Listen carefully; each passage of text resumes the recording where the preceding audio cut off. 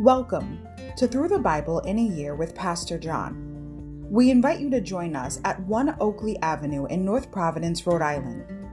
This podcast is presented to you by The Way Ministries, supported by listeners like you. For donations, live videos, podcasts, and more, please visit www.thewayministriesri.org. Thank you and have a great day.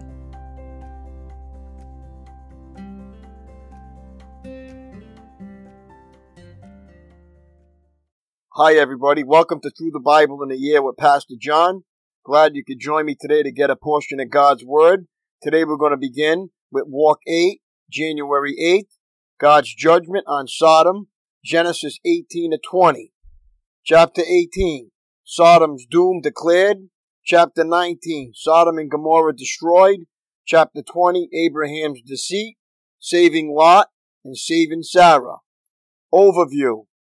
3 heavenly messengers arrived with both good news and bad news for Abraham's family. The good news, Abraham and Sarah's long-awaited dream is about to come true. They will soon experience the joys of parenthood. The bad news, Sodom and Gomorrah will soon experience the full fury of God's judgment for their grievous sins. In response to Abraham's intercession, God spares Lot's family during Sodom's destruction, though their grudging departure reflects their lukewarm spiritual condition. Insight. What was Sarah thinking? Chapter 18, verse 15. Not many would dare to laugh at a prophetic promise, no matter how it was delivered. But Sarah did when she overheard that she would have a son in less than a year. So many years had gone by that she had given up hope. Remember that time does not diminish a promise from God. His promises are just as certain today as they were when he gave them to you. Insight. Where are they today? Chapter 19, verse 38. From the offspring of Lot's incest with his daughters came the forerunners of the Moabites and Ammonites. Chapter 19, verse 37 and 38. Who, though related to the Israelites, were their constant enemies. In Scripture, these two nations came to symbolize corruption for their gross idolatry. Both Moab and Ammon would later be destroyed. Amos chapter 2 verses 1 to 3 and Ezekiel 25 verses 1 to 11. Chapter 18. The Lord appeared again to Abraham near the oak grove belonging to Mamre.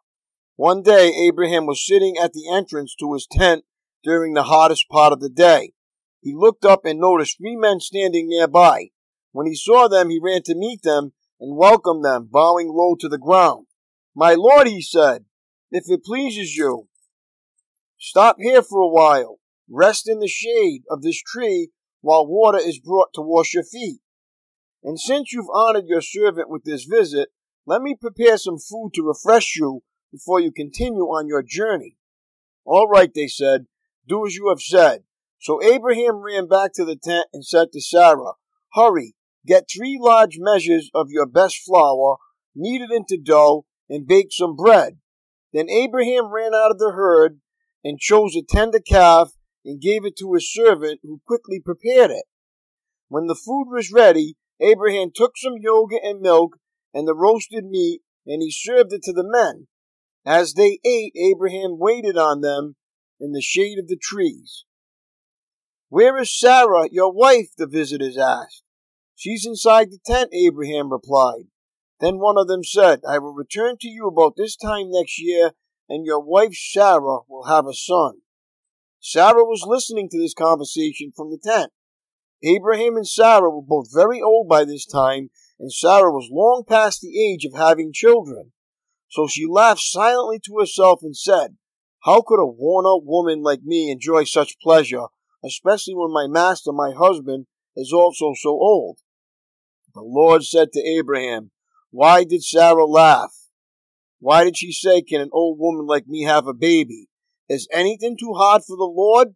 I will return about this time next year, and Sarah will have a son." Sarah was afraid, so she denied it, saying, "I didn't laugh." But the Lord said, "No, you did laugh." Then the men got up from their meal and looked out toward Sodom. As they left, Abraham went with them to send them on their way. Should I hide my plan from Abraham, the Lord asked. For Abraham will certainly become a great and mighty nation, and all the nations of the earth will be blessed through him. I have singled him out so that he will direct his sons and their families to keep the way of the Lord by doing what is right and just. Then I will do for Abraham all that I have promised. So the Lord told Abraham, I have heard a great outcry from Sodom and Gomorrah because their sin is so flagrant. I am going down to see if their actions are as wicked as I have heard. If not, I want to know. The other men turned and headed toward Sodom, but the Lord remained with Abraham. Abraham approached him and said, Will you sweep away both the righteous and the wicked? Suppose you find 50 righteous people living there in the city, will you still sweep it away and not spare it for their sakes? Surely you wouldn't do such a thing, destroying the righteous along with the wicked. Why would you be treating the righteous and the wicked exactly the same? Surely you wouldn't do that. Should not the judge of all the earth do what is right? And the Lord replied, If I find 50 righteous people in Sodom, I will spare the entire city for their sake. Then Abraham spoke again, Since I have begun, let me speak further to my Lord, even though I am but dust and ashes. Suppose there are only 45 righteous people rather than 50. Will you destroy the whole city for lack of 5? And the Lord said, I will not destroy it if I find 45 righteous people there. Then Abraham pressed his request further, Suppose there are only 40. The Lord replied, I will not destroy it for the sake of the 40. Please don't be angry, my Lord, Abraham pleaded. Let me speak. Suppose only 30 righteous people are found. And the Lord replied, I will not destroy it if I find 30. Then Abraham said, Since I have dared to speak to the Lord, let me continue. Suppose there are only 20. And the Lord replied, Then I will not destroy it for the sake of the 20. Finally Abraham said, Lord, please don't be angry with me if I speak one more time. Suppose only 10 are found there. And the Lord replied, Then I will not destroy it for the sake of the 10. When the Lord had finished his conversation with Abraham, he went on his way, and Abraham returned to his tent. Chapter 19. That evening, the 2 angels came to the entrance of the city of Sodom. Lot was sitting there, and when he saw them, he stood up to meet them. Then he welcomed them and bowed with his face to the ground. My lords, he said, come to my home to wash your feet and be my guests for the night. You may then get up early in the morning and be on your way again. Oh no, they replied. We'll just spend the night out here in the city square. But Lot insisted. So at last they went home with him. Lot prepared a feast for them, complete with fresh bread made without yeast, and they ate. But before they retired for the night, all the men of Sodom, young and old, came from all over the city and surrounded the house. They shouted to Lot, Where are the men who came to spend the night with you? Bring them out to us so we can have sex with them. So Lot stepped outside to talk to them, shutting the door behind him. Please, my brothers, he begged, don't do such a wicked thing. Look, I have 2 virgin daughters. Let me bring them out to you, and you can do with them as you wish.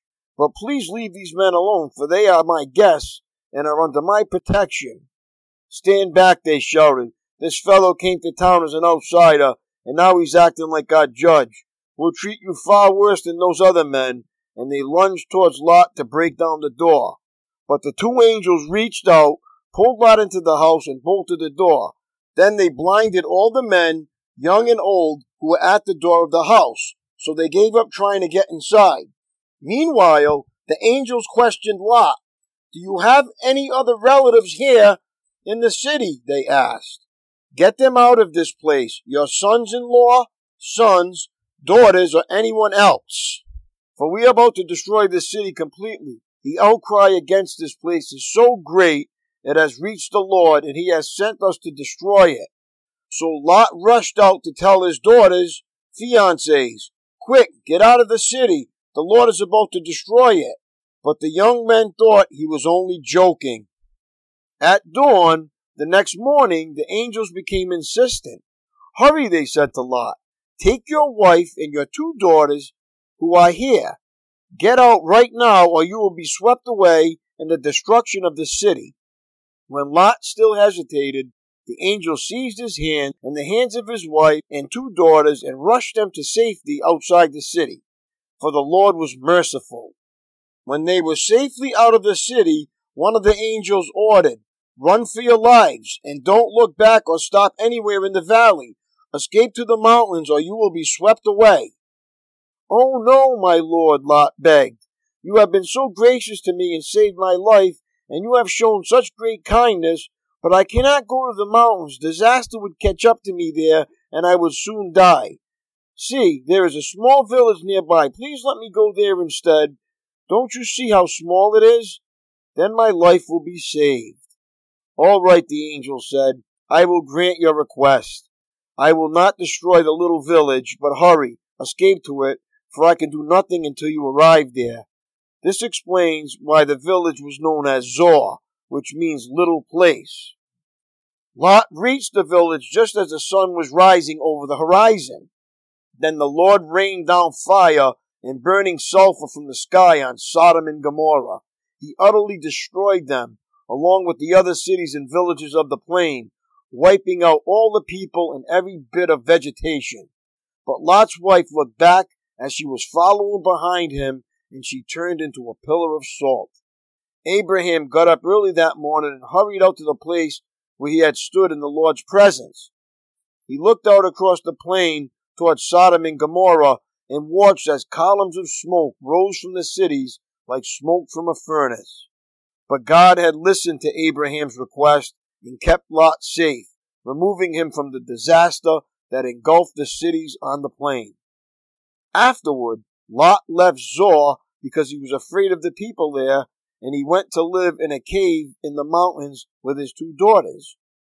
One day, the older daughter said to her sister, "There are no men left anywhere in this entire area, so we can't get married like everyone else, and our father will soon be too old to have children. Come, let's get him drunk with wine, and then we will have sex with him. That way, we will preserve our family line through our father." So that night they got him drunk with wine, and the older daughter went in and had intercourse with her father. He was unaware of her lying down or getting up again. The next morning, the older daughter said to her younger sister, "I had sex with our father last night. Let's get him drunk with wine again tonight, and you go in and have sex with him. That way we will preserve our family line through our father." So that night, they got him drunk with wine again, and the younger daughter went in and had intercourse with him. As before, he was unaware of her lying down or getting up again. As a result, both of Lot's daughters became pregnant by their own father. When the older daughter gave birth to a son, she named him Moab. He became the ancestor of the nation now known as the Moabites. When the younger daughter gave birth to a son, she named him Ben-Ammi. He became the ancestor of the nation now known as the Ammonites. Chapter 20. Abraham moved south to the Negev and lived for a while between Kadesh and Shur, and then he moved on to Gerar. While living as a foreigner, Abraham introduced his wife Sarah by saying, "She is my sister." So King Abimelech of Gerar sent for Sarah and had her brought to him at his palace. But that night, God came to Abimelech in a dream and told him, "You are a dead man, for that woman you have taken is already married." But Abimelech had not slept with her yet, so he said, "Lord, will you destroy an innocent nation? Didn't Abraham tell me she is my sister?" And she herself said, "Yes, he is my brother. I acted in complete innocence. My hands are clean." In the dream, God responded, "Yes, I know you are innocent.